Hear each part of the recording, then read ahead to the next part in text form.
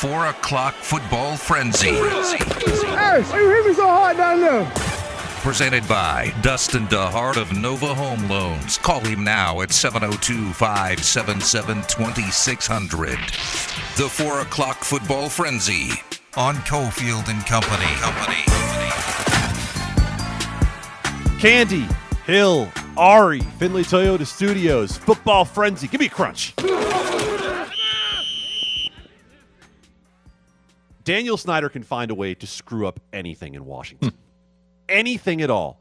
Even when he gets it right, he gets it wrong. And they're about to screw it up again. Because we found out today that the Washington football team is on February 2nd going to announce the new name of the Washington football team. Oh, when are they announcing it? I believe it's February 2nd, sir. The Groundhogs? Oh, my. Hadn't even thought of it. They should. This winter will never end. So there is a Washington football team that we have actually come to be okay with its name, right? There is a Washington football team. We are cool calling them the WFT. We're cool calling them the football team. But they can't just leave well enough alone because they never intended to get to well enough in the first place. So, Adam, are they going to be the Defenders? Are they going to be the Commanders? The Red Hogs? The Armada? What's it going to be? We found out today that it's likely to be one of those names, but some of the names didn't make it through the Bill Foley Memorial. Other teams have these names trademarked, and we don't want to deal with it. Yeah, that is a tough part of the process because you can't just name whatever you want. You're not good with any of them. You said there's 8 finalists. I mean, I'm kind of cool with. I don't mind the Presidents. I don't mind the Defenders. Commanders, that's pretty good. Red Wolves, they're not terrible. They're not terrible, but you've stumbled onto something that is actually unique. We are the Washington football team. Sure. Right? Like, by the time you go choose one of those other names that we just mentioned, yeah, it might be great for the identity of who you want to be.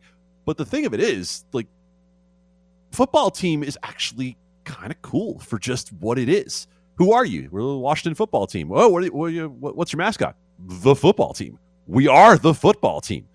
I think going as anonymous as possible is probably the best choice for Dan Snyder, period, right? Like, I wouldn't want to draw any more attention to this team than I had to since, oh, by the way, the one thing that we still haven't found out is any of the results of the NFL investigation that led to John Gruden ultimately getting fired, and we still haven't heard anymore about where any of that's going. But, you know, that's obviously a story for another day. Maybe we'll learn more about the results of that investigation on, like, February 1st, and then they'll Wouldn't that be gorgeous? Drop the name on the 2nd. I would love that, right? It's like Facebook and Meta. Sure. Are you ever going to call it Meta, by the way? No. I am on principle. Those words will never come out of my mouth. Oh, it's Meta. No, never. No, well, I usually don't talk about Facebook either. Well, I mean, sometimes you have no choice but to talk about it. True. I mean, look, I'm absolutely that a-hole who tells everybody, "Oh yeah, I nuked my Facebook a long time ago." I'm that guy where when you mention a TV series to somebody, they're like, "Oh, I don't really watch a lot of TV." Neither do I, so I can be cool like you. No, that's not me, but I absolutely am the person who's like, "Oh yeah, my life is better without Facebook." I watched 4 full hours of Cobra Kai last night. I'm not ashamed of that. I will say I kept Facebook, but I don't really use it. I'm shameless. I know that when I drop my stories on there, it gets a lot better interaction than it does, through Twitter or other sites. So I use it for that, and that's about it. I really don't go on other than to, drop a link to a story on there and then participate in the discussion if there is any, if people have questions. But that's about it. That's all I use it for. But I know that's not what we're talking about. We're talking about the football team. I don't mind. I don't mind talking about that. No, it's about how often I talk about the football team as well. Like, Yeah, whenever they play the Raider. All right. Well, let's talk about something else with the football team, and it is a metaphor for everything that has happened in the Dan Snyder era. And we can say this a little bit jokingly just because it worked out okay. Otherwise, we would be having an entirely different discussion about fans crowding the railing at FedEx Field and nearly crushing Jalen Hurts. People did get hurt in this whole thing. Jalen Hurts narrowly avoided getting hurt as they tried to reach out, slap his hand as he walked through the tunnel. And of course, who is stepping up in this situation, right? Is it the authorities? Is it the Washington football team? Is it Danny Boy Snyder? No. It's Jalen Hurts, who is the one who sent a letter to the Washington football team asking, what are you going to do about the fact that I, the quarterback of a team going to the playoffs, nearly got crushed by the fans of your team, which can't pick a name and sure as hell isn't going to the playoffs, in the stands. Adam, how is it that Jalen Hurts has to be the one to say something here? By the way, it is, I mean, it's kind of funny, and I know it's treated in a funny manner because of the way that everybody went from falling down to, taking selfies. It's actually not selfies because other people are taking the photos, but, they're taking photos with Jalen Hurts. So it ended up kind of as a funny, lighthearted moment. It nearly wasn't, as you mentioned. It is absolutely not hyperbole to say Jalen Hurts could have died. Nope. It's not at all. A railing with about, 25 fans, I would say, falls directly on him. That's all that weight of the railing plus all the weight of those fans could have come directly down on Jalen Hurts if that happened, 2 seconds later? So it's not crazy to say he could have died. He could have absolutely been very seriously injured. His career could have been in absolute jeopardy from that. Like, this is not a silly or funny thing. It's also not, I saw people say, well, clearly they need a new stadium. It's not really the stadium. It's really the organization of the tunnel more than anything. That was unacceptable in every way. And it does turn out, to be, although, as you said, people were hurt. Nobody died, fortunately. People did get hurt by it. Like, that's a really, really ugly scene that was very, very narrowly averted. And the security, according to one fan who was interviewed by the local media, they asked, what did security tell you? Like, they make sure you're okay? The fan said, they told us to get the F off the field. Yes. I'm not surprised. That is absolutely 100% perfect. Dustin DeHart of Nova Home Loans brings you the 4 o'clock football frenzy. Dial 702-577-2600 now. Home prices have never been higher, and interest rates have never been lower. Get your mortgage tune-up today by calling 577-2600.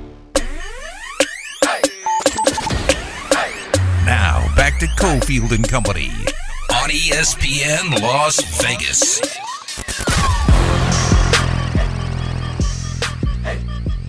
An LA football team, another LA football team, kind of coming on to talk about both of these theoretical LA teams. Our man Miles Simmons from Pro Football Talk on with Adam Candy, Adam Hill, this company takeover here on Cofield and Company. Miles, it is, in my opinion, the biggest football game in the history of this city, which maybe isn't saying all that much when it comes to what UNLV has brought here over the years. But the Raiders, the Chargers, are you feeling the energy, the buzz, the excitement over this wild card playing game? I personally am. I don't know if the city is necessarily, but I think that might be a product of the Chargers. Hey, maybe Raiders fans are a little bit more. But yeah, no, this is a big matchup, and I think the fact that it's two AFC West rivals, two teams that really do kind of represent Los Angeles, even though, the Raiders are now of Las Vegas. I think that is a really, really huge matchup. And yeah, I mean, when you started bringing up UNLV, I'm like, well, yeah, of course it's the biggest football game in the history of Los Angeles because it's only been there for 2 years. But I don't follow college football as much as the NFL, so I guess that's why I only think of the pros when I think of football. Certainly understandable, and we don't need to fill you in on the history here in this particular moment as we get ready for Sunday Night Football here in Vegas. Obviously, a big upset win for the Raiders going to Indianapolis, a team that a lot of people had up near their top of the list for teams that could make a run given the advantages they had going toward the playoffs. Carson Wentz is obviously not one of those. The Raiders have not beaten a lot of good quarterbacks this season. They do have 9 wins, but they haven't really performed up to the level when they have had to go against a top-flight quarterback. Do you consider Justin Herbert to be a top-flight quarterback? Oh, that's tough. I mean, yes, kind of, because there are some games where he just doesn't perform like it, right? And I think if you really are a bona fide top-flight quarterback, you don't go to Houston and lose the way that they lost to the Texans a couple of weeks ago. And really, I mean, that loss is the only reason why this game has such meaning in the way that it does. Otherwise, the Chargers would have clinched a postseason berth by now. But at the same time, there are throws that Justin Herbert makes that I don't know that anybody in the league can make besides him, right? Even Patrick Mahomes, who I think is probably the greatest person to ever throw a football in the National Football League. So, I think that, yeah, he's on his way there, but I don't know that I would consider him to be quite elite yet. I think he's on the cusp of that, but I don't know that he is. And because of the inconsistency, I do think that the Raiders have a decent shot at winning, especially if they've got a good home crowd. Well, Miles, keep in mind, you can see Miles do his wonderful job on Peacock, which is in the NBC. Thank you, Adam. Well, you're not going to like where I'm going. It's in the NBC in the NBC family. Was NBC taking a risk putting this game on, which could end up being somewhat meaningless on Sunday Night Football? And would you be here for the Raiders and Chargers taking turns, taking knees, and both getting in the playoffs if it came down to that? Listen, I am all for Team Chaos. So I don't know that it would be very good programming, so I hope none of the NBC higher-ups are listening to me. But I think that would be incredible if, by some chance, the Jaguars defy all expectation and defeat the Colts on Sunday, and then basically keep them out of the postseason. And then in order to also keep either the Steelers or the Ravens out of the postseason, the Chargers and Raiders are just like, well, why the hell would we risk injury when we don't have to? Now, why? There's no point. Because if you want to make a championship run, you're not going to face the Chargers until probably the AFC Championship game. So what is it? What is it? If you're the Chargers and the Raiders, what do we gain by playing a game here? I don't think that they would necessarily do that. I think that teams happen to be a little bit too competitive for that, but I would be Team Chaos. I think that would be really interesting. Welcome, because Team Chaos is what is filling up this show today. We want a 0-0 tie. We want Nate Sudfeld on steroids coming out of that Sunday night game. That's what we want. Yeah. Total chaos.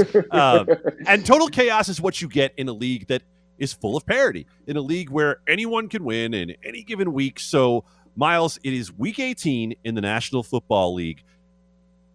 Are there any good teams? Are there any teams that are better than anyone else so clearly in any given week? Because we started to say it was the Chiefs again, and they go lose in Cincinnati. We talk about Green Bay that way, and we then have to remember that Tyler Huntley was a 2-point conversion away from beating Green Bay, and they were also 4 Baker Mayfield interceptions away from losing to Cleveland. Tampa Bay just goes and has to have a miracle at the end to beat the Jets. So who's good? I think the Packers are good. I think that good teams win those tight games and they find ways to win. And it's the same thing that, you saw the Packers with Arizona earlier this year. I feel like if the Packers are at their best, they're really, really, really hard to beat, especially in Lambeau in those conditions. And, it's funny you brought up the 4 interceptions. I was talking to my mom last night, and, she's a big Browns fan. And I was basically kind of saying, like, I don't know who's going to go to Lambeau and beat the Packers. And she's like, well, if Baker Mayfield wasn't so terrible, then we would have just done it on Christmas. And I was like, oh, well, I guess you're right. So it's hard to really be like, yeah, the Packers are that elite. I think the Rams are decent as long as they're not like inside their own 20 and having Matthew Stafford throw the football, because that's something that he obviously just can't do, and he loves throwing pick sixes right now apparently. But yeah, I'm not sure who's really, really elite. I think the Titans have the potential to be elite, especially if Derrick Henry comes back and he's healthy and he's able to carry that team. I really see them running through the rest of the AFC. And he's apparently supposed to start practicing tomorrow. I saw that out of Tennessee today. So I think the Titans are really good. I think Green Bay is really good. But, that's obviously subject to change. Would you put the Colts in that category if Carson Wentz actually practices for a full week? No, I wouldn't, because I don't think it matters for Carson Wentz. I think that he goes out there and he will just make whatever mistake he can. And unfortunately, I mean, look, he's not a terrible quarterback, but he's in that echelon of quarterbacks like Jimmy Garoppolo, Baker Mayfield in some ways. Maybe not. Maybe Baker Mayfield's a little bit worse, right? But guys that are going to go out there, and if you have a really, really good run game and you can prevent them from, making mistakes, you have the handcuffs on them the whole time, then they won't lose the game for you. But the minute you start to loosen that key on the handcuffs, they'll just go crazy. They'll throw an interception. They'll fumble. He'll try to flip the ball forward underhand, and it'll be some stupid mistake, and then he ruins it. And so Frank Reich has even talked about the fact that, they need Carson. They're going to need Carson Wentz to be the guy, quote unquote, to win and to do everything that they want to do and to accomplish what they want to accomplish. I can't see Carson Wentz being that guy. I really can't. And, it was a great job by the Raiders to, even though Jonathan Taylor went over 100 yards, you prevented them from winning, because that's just been the formula for them all season long. If you make Carson Wentz win the game for them, then at some point Carson Wentz is going to make a mistake. So, Miles, back to the Raiders as we finish this up. They have had some odd ways of winning football games, haven't they? They're a Nick Chubb third down conversion away from not beating the Browns. They have just some strange games on their ledger, and I'm not sure what they're really great at. But here they are at 9-7 with a chance to win their way into the playoffs. So let me ask you the simplest question of all. How are the Raiders winning games? They're channeling the spirit of Al Davis and John Madden. Just win, baby. Oh yeah. I think part of it is leadership and part of it's belief. And I give Derek Carr a lot of credit for the way that he's kept the team together this year, and he's kept everybody believing in what it is that they're doing. And so, frankly, especially after the way they got blasted by the Chiefs in Kansas City, I didn't see this team doing anything close to what they've been able to do over the course of the last month and a half, whatever it's been, and keep themselves in playoff position. And not just that, but actually get to 9 wins, to have a winning season, only the second winning season of Derek Carr's career. I really think there's something to be said for that, especially given all of the chaos that has surrounded this organization over the course of this season. So I think it's attitude and it's culture, and that's, it's not necessarily quantifiable, but I really do think that that's had a lot to do with the way that they've been able to win games. So I want to stick with the Raiders, but there's a Raiders comment to a PFT story that just came out, so I'll tie it in that way. Okay. Pro Football Talk story about Hub Arkush, one of the 50 voters for the MVP award, who says he will absolutely not vote for Aaron Rodgers for MVP because he is a jerk. And a bad guy, and that is a quote, the biggest jerk in the league, another quote from Hub Arkush. That was posted a little bit ago on Pro Football Talk. Casey Hayward from the Raiders said, and we let guys like Hub Arkush vote for awards and all pros, real flawed system, trash system of picking who votes. Is he right? Yes. Because, look, I mean, even if you're not, he said in that quote, and that's in the story at ProFootballTalk.com that you alluded to, Adam, that this Hub Arkush guy, that he was talking about how, we're not supposed to necessarily say who we're voting for. That's the one thing that's against the rules. And I'm probably pushing the envelope by saying who I'm not voting for. But I think if that's the criteria you're using for an on-field award where, listen, the Packers have been the best team in the NFL, right? They've clinched the home field advantage. They have a chance to get to 14 wins. Nobody else has that opportunity. Nobody else can get any more than 12 or 13, right? So they've been the best team in the league, and they have the guy who has been the best quarterback in the league this year. And we can argue whether or not we think that the MVP should be a quarterback award. Frankly, I kind of think it is, unless somebody's really, really out there breaking records and just doing stuff that we've never seen before. And, to that point, I guess we could maybe get Cooper Kupp and TJ Watt into that conversation, not Jonathan Taylor, because he's not doing those things. But I just feel like this year, Aaron Rodgers has been fantastic on the field. The way that he and Matt LaFleur have that offense humming is really, really special. He and Devontae Adams have one of the most incredible wide receiver quarterback duos that we'll probably ever see.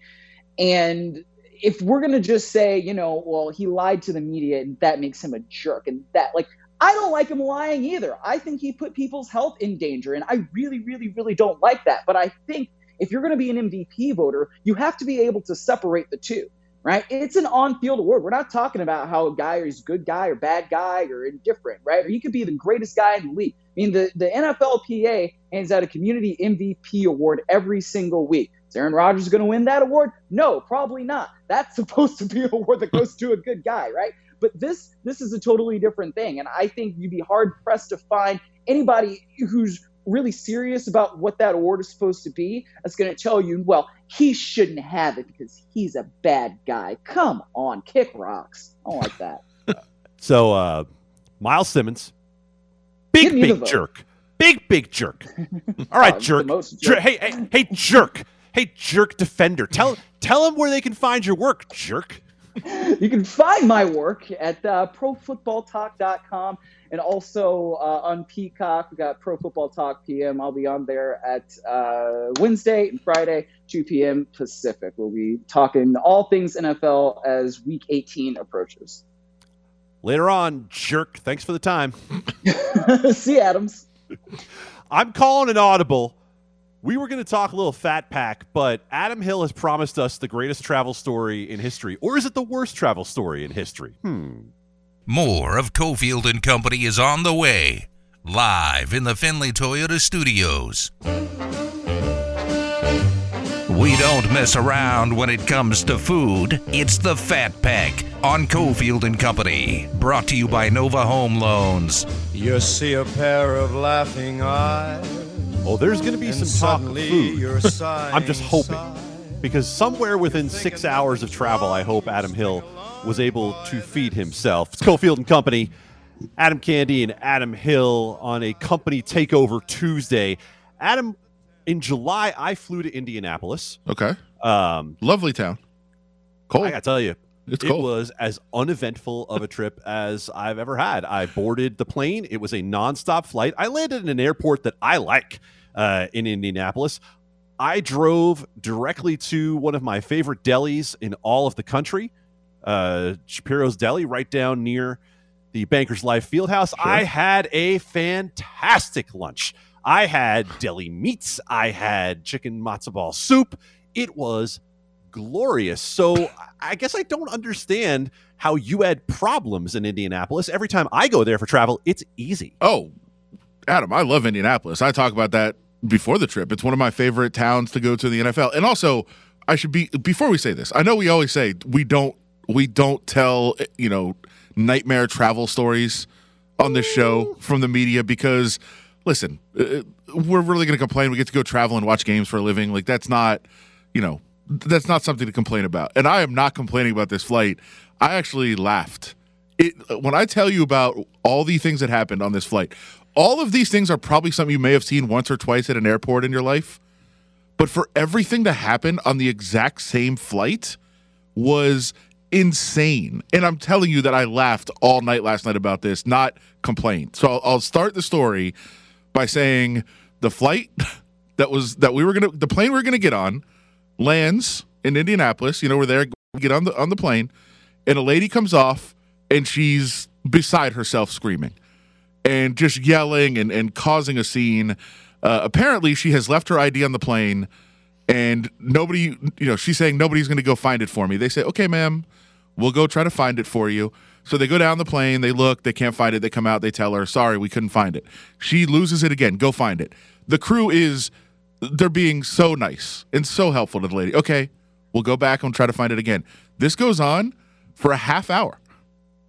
So we're delayed to get on the plane because they're trying to find this lady's ID. Totally fine. Okay, who cares? A little bit of a delay. As this is going on, important to note, there's a man who's about 60 who is getting ready to take his first ever flight. His wife and daughter are there trying to calm him down, saying, hey, it's normal. There's just a delay. Don't worry about it. We're going to get on the plane. And he is just freaking out. I don't want to get on. I don't want to do this. Whatever. We're fine. So that's going on while they're trying to find the lady's ID. No big deal. We're good. Yeah, these are normal occurrences. Normal These occurrences things happen fairly often. Right. Usually you don't see them both happening at the same time, but whatever. We're fine.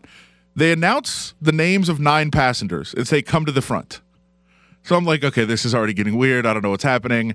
Apparently, somebody on the plane before had become violently ill.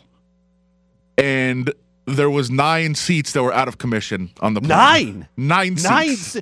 What sort of exorcist crap happened on this plane? 9 seats. I don't want to know those details. I'm good. I'm just like, okay, there's another thing. That's fine. That's good. Whatever. We're moving on. We're getting on the plane. We're going to fly home. So we get on the plane. I see the gentleman from the gate get on the plane. He closes his eyes, puts his hands over his eyes to walk on the plane. He's like, I don't want to see this. I don't know what's going on. Wherever they were going had to be very important. The wife and the daughter were just like, we just need to get on this one flight. And then, whatever. I don't know what they were going to. I felt so bad for the wife and daughter trying to help this guy out. At some point, as we're trying to board and trying to figure out all the chaos of the missing seats, the guy goes into the bathroom and locks himself in. Oh, my God. Locks himself in and will not for anybody, not for the wife, not for the flight attendants. He will not come out. He ain't coming out. So the wife and the daughter are sobbing, apologizing to everyone, and the flight attendant's like, we're so sorry. We just need to take this one flight. Like, please, we're trying to get him out. Everybody's begging him to come out. He won't come out. It's not going to happen. Obviously, we can't take off with the guy locked in the bathroom. It's not going to happen. So there's like all this discussion of what to do. How are we going to figure this out? It's more than a half hour. So we're an hour delayed at this point over a woman who lost her ID, someone who went Chumbawamba on the seats, and a guy locked in the airline lavatory. Yeah. Okay. And at this point, I'm like, I don't think we're ever leaving. Like, this is never coming out of here. I don't know what we're going to do. He comes out. He's like, all right, I'm cool. Let's go. Like, really? We're just going to go now? Fine. So, and I'll say the rest of the flight, fairly uneventful. But I'm still like in shock of all this happening. So that's all done. We're good. It's the craziest trip. You see all these things happen. You're like, all right, that's nuts. So then we get to the airport in Vegas. We're standing there. I also forgot to mention there was a family with like 5 kids within like 3 years of each other. I don't even know how that's possible. The kids, it was the wildest kids you've ever seen. And the mom was just trying to round them all up, and the dad is like, "These damn kids!" Like he was done with his life. He was over it. He was so over it. So we get to Vegas. We're waiting for the bags. These kids are running wild. One of them is running close to where the baggage carousel is, and another one trips over him, and the kid cuts his head open on the baggage claim carousel. Which, I don't want to say it's funny. It was kind of funny. But you're about to. It was kind of funny. Like, it wasn't you're hurt. about to. He wasn't seriously hurt. He was just crying and bleeding. So now we've got to move the carousel. Look, it's a kid crying and bleeding. Who cares? But he was fine. I mean, it's not like his head was... He couldn't see his brain. He'll live. The death rate for kids hitting their heads on the baggage claim is really low. I mean, it happens. I mean, kids bleed all the time, right? I don't have them, but I think that's what they do. They just get hurt. But now... we've got to decide, okay, we've got to move the bags to another carousel. Like, we can't use this carousel. There's a kid crying and bleeding over here. So now it's just one and there's the guy that was on the flight. He goes, all right. He goes, what else? What else can happen? I'm like, I don't know, man, but I want to interview you in case I write a book down the road. And he said that was fine. So I did like a mock interview with this guy and got it ready. I was like, all right, let me take some notes on this. Because when I write my book down the road about this flight, which was how do all those things happen on one flight? It was nuts. But hopefully the kid's okay. I think that's what matters, right? You're supposed to say that? You know the kid was okay. Yeah, you already declared him okay. You already said I'm not the a bleeding doctor. Child on the floor of Harry Reid Airport. Yes, thank you. The bleeding child on the floor of Harry Reid Airport was really no problem. It was just the inconvenience of the whole thing that you had to move to another carousel. The kid looked like he was fine. I think if you can cry, clean up on aisle 3. Yes, if you can cry, you're okay. You're not like dead. Someone pick up this child. He's in the way of my suitcase. By the way, it wasn't going to be the dad. That dad was like, whatever, kid. You get what you deserve. No, I mean, look, that dad was just happy he only had to watch 4 at the moment because he knew exactly where the 5th kid was going to be for at least the next 5 or 10 minutes. Sam Panayotovich is going to talk to Adam Hill about crazy travel stories, maybe a little bit about Mac Jones, Offensive Rookie of the Year. And did that guy ever get him his bottle of tequila? It's Cofield and Company's Eye on Sports Gambling. I'm going to kill your bookmaker. I'm going to rip his throat out. I will step on his throat until the man chokes. Let me tell you how. Winners, winners, winners, winners, winners. Free, free, free, free, free, free. Stu knows what time it is. It's the Eye on Sports Betting here on Cofield and Company. Adam's Family Takeover, Adam Hill, Adam Candy, Ari, the Findlay Toyota Studios. Our man, Nesson's own, Fox Sports own, Sammy P, is on the line. Before we get to all of the NFL awards talk, Sam, we rekindled on social media the discussion last week of the Welcher on your bottle of tequila bet. Do you have any update for us? Has Kieran McGurl owned up to what he has so disrespectfully denied you for so long? What do you think? I just want to hear a good piece of positive news about this. No, he has continued to ignore the issue. He blocked me on every single account that I have, which actually is only two, my personal and then my chicken dinner account. And I've had multiple people that I work with that used to work with him reach out and be like, yo, a bottle of tequila is like $50.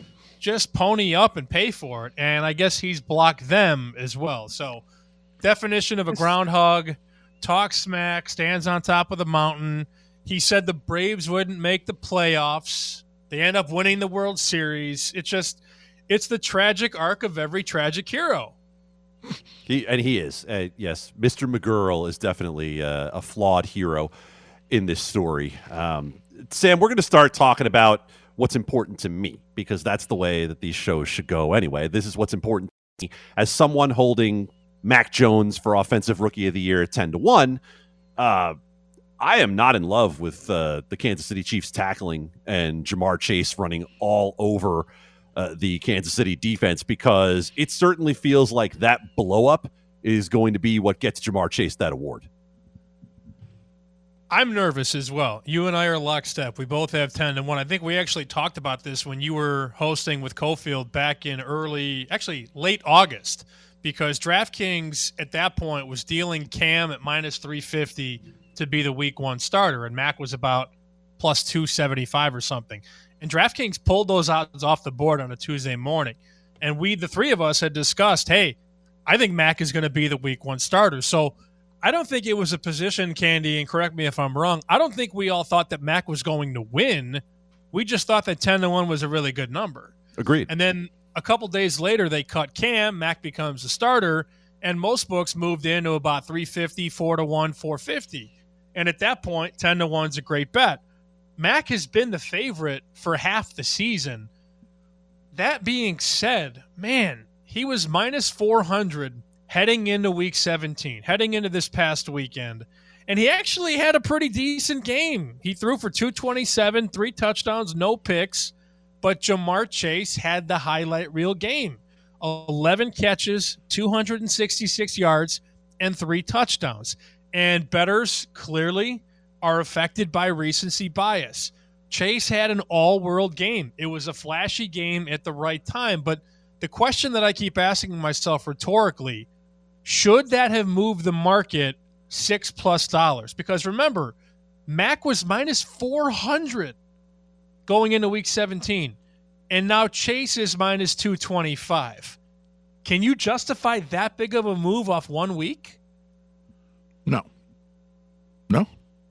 Pretty crazy. I don't think so. So I would estimate that if you were going to make a true number on Offensive Rookie of the Year market, considering both resumes, full season, head-to-head, it should be at this point minus 110 each way. But here's what the sports books do. They know that after this past Sunday, 7 out of 10 people would bet Jamar Chase at minus 110.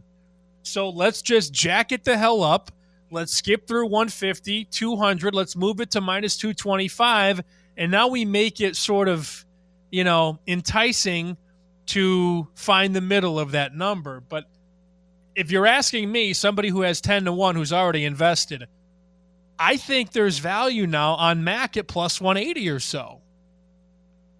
Yeah, I think you make a good point for it, and I also want to follow it up on some MVP odds talk, because I know myself, I tweeted after that Buccaneers game where it was just a complete disaster against the Saints, congratulations to Aaron Rodgers on winning another MVP award. But now we have the story today of Hub Arkush, who said, and I think people are missing this part of it, there's only 50 voters for the MVP. He said he's not voting for Aaron Rodgers because he thinks he's a jerk. Okay, so let's say that's only 49 voters now that have a chance to vote for Aaron Rodgers. The key part of Hub Arkush's comment, and listen, he's a guy that talks to a lot of people around the league, a lot of the voters, a lot of the old school media, and he said not only him, but several other voters that he's talked to also will not vote for Aaron Rodgers. So that, I would think, would open the market up a little bit, because right now Aaron Rodgers is a pretty prohibitive favorite. You cannot bet Aaron Rodgers right now. There's absolutely no point, because this is the most expensive it's been all season. He's minus 400 at DraftKings. Other books are 4.25, 450. So if you think of it comparatively, Adam, before the Buccaneers got shut out by the Saints, Tom Brady was minus 175. 175 wins 100. Rodgers is 5-1, 550. At that point, I'm on Fox doing a video show, and somebody said, hey, would you bet Aaron Rodgers? And I went, there's no way the voters are going to vote for this guy, because they're going to make this semi-political. They're going to vote against him because he held his team hostage. They're going to vote against him because he missed a game because he wasn't vaccinated. I thought that 2-3 weeks ago. So there is no way in hell I'm going to sit here on Tuesday, January 4th, and tell you to bet Aaron Rodgers at minus 400. There's no shot. Brady 5-6-1. That would be the only other way I would look. I'm not betting Burrow 10-1. He's a late Charger. Late Chargers always burn out in the voting. Jonathan Taylor, he's been awesome, but he's not winning MVP. It's Rodgers against Brady, but if you were to ask me who would you vote for MVP, I'd say Rodgers. If you were to ask me who would I bet, I'm taking the 5-1 dog, not the 4-1 favorite. It makes perfect sense. I mean, you can't go that way with Rodgers. I don't know if you would have gone that way with Rodgers based on price alone, but now you hear this story about Hub Arkush and whether the old school media is going to hold the off-the-field stuff, and I guess not all off the field, but largely off-the-field stuff against Aaron Rodgers. This week in particular, with Aaron Rodgers sitting out and a number of teams with sketchy motivation, feels even more difficult than the last couple of weeks have been trying to navigate the COVID list and the changing protocols from the NFL. Where are you even going as a starting point trying to bet Week 18? I don't know if I'm going to make a single bet, honestly. And you guys know I'm very selective as it is. I have no initiative to fire out locks. I'm not selling picks. I want you to make money. I don't feel like I have many edges in Week 18. And somebody asked me this morning, what's the difference between Week 1 and Week 18? I said, it's very simple. Week 1, you can key in on teams that the market undervalues. If a team had a bad season the previous year and nobody's trying to bet them, you can take full advantage of that. On the other side of that equation, if a team is too sexy, like Buffalo was coming into this season, laying 6.5, 7 against Pittsburgh, you can fade the over adjustment and the over hype. You can't do that in Week 18. You're not betting on or against over under reactions. You're betting on motivation between a lot of teams that have no skin in this game. Most of these teams either have nothing to play for because they're already in and have clinched their seed, or they're out of the playoffs and literally have nothing to play for. So it's so hard, man. Like, who do you bet in a game like Seattle and Arizona, where Arizona's in no matter what? Seattle's got nothing to play for, and Arizona could find out at halftime that their seed is solidified, and they just bench everybody. So if you lay 6.5 with Arizona, and it's 10-10 at half, and all of a sudden Kingsbury says, all right, anybody who has a pulse, hit the pine. Now your bet, which was okay, maybe decent, now it's just pathetic because nobody good is going to get you to that number. So it's worse than bowl season, Candy, because motivation in the NFL in the final week is almost impossible to pinpoint. And then you have teams whose narratives change mid-game. That game, that Indianapolis-Jacksonville game, if Indianapolis wins, there's a trickle-down effect between other teams in that conference, in the AFC. So it's very hard, man. Like, I honestly don't think I'm going to make any bets in Week 18, and that's okay. If you don't have an edge, you shouldn't make a bet. That's the truth. And what would you tell people about listening to what people say this week? Because, I'll give you one. Adam just said, well, Aaron Rodgers isn't playing. Aaron Rodgers says he's playing. I don't believe it. I don't think that it's smart of them. I don't think it's actually going to happen when, it comes down to it. Maybe he plays a series or two. I don't think he's going to play the whole game, but he says he is. So how careful do you have to be with, players' quotes and media reports throughout the week? You almost have to ignore everything. I don't believe a lot of stuff as it is, and that's sad to say, but I don't believe – and I like Aaron Rodgers. Like I said, if I had an MVP vote, I'd vote for him, but I don't believe that he's true to his word at this point. If anything, he's been more misguided and calculated than ever before. I think if you're looking to make one bet, this is the most interesting bet that I have for Week 18. Look for the team that just completely crumbled this year and had expectations and fell flat. A team like Minnesota, had a win total 9.5. They were supposed to be a playoff team. They're clearly out of the picture. Mike Zimmer is on the way out. And now Chicago's they got something to prove. They've actually played well in their last 2-3 weeks. Minnesota on the look ahead was -6. Now they're -2.5, -2. Chicago's getting the cash, boys. I mean, it's obvious that the sharp money took Chicago at 3 when it reopened. They're taking 2.5 down to 2. Chicago could very easily win this game because Minnesota's without Adam Thielen. Dalvin Cook might not play. Kirk Cousins might not play. Who knows about other guys, and is there any incentive for them to come out and try or care? Minnesota has absolutely no reason to give a damn on Sunday. And that's a team I would probably look to bet against. Sammy, last question before we let you go here. How you betting Super Bowl futures? It's a very good question. Who would I bet right now given the number? I've got some Green Bay at 7-1. I've got some Chiefs 7-1 to win the conference. You can't bet those two right now. If Tampa can get healthy on offense and they can make some things work, that defense is still good enough to win a Super Bowl. I believe that wholeheartedly. And if you think about the number, Tampa at 10-1, 11-1 if you shop around, you haven't found that price since October of last season. Remember, they opened this year 5-1, 550. They were never double digits. And now because Antonio Brown's out of the way, Mike Evans a little banged up, Godwin's out for the year, there are some issues. But it's still Brady in the postseason. I've lost so much money trying to be cute and bet against Tom Brady in the postseason. Until he's dead, it's tough. It's so tough to count them out. At 11-1 on Tampa, I've certainly made worse bets. I think they go to the NFC title game. Sammy, great stuff as always. We will talk to you soon, buddy. All right, gentlemen. See you later. Big Five coming up. The crew over at Finley Toyota speak Spanish, Thai, and even Persian. In fact, they speak 14 different languages. Come in and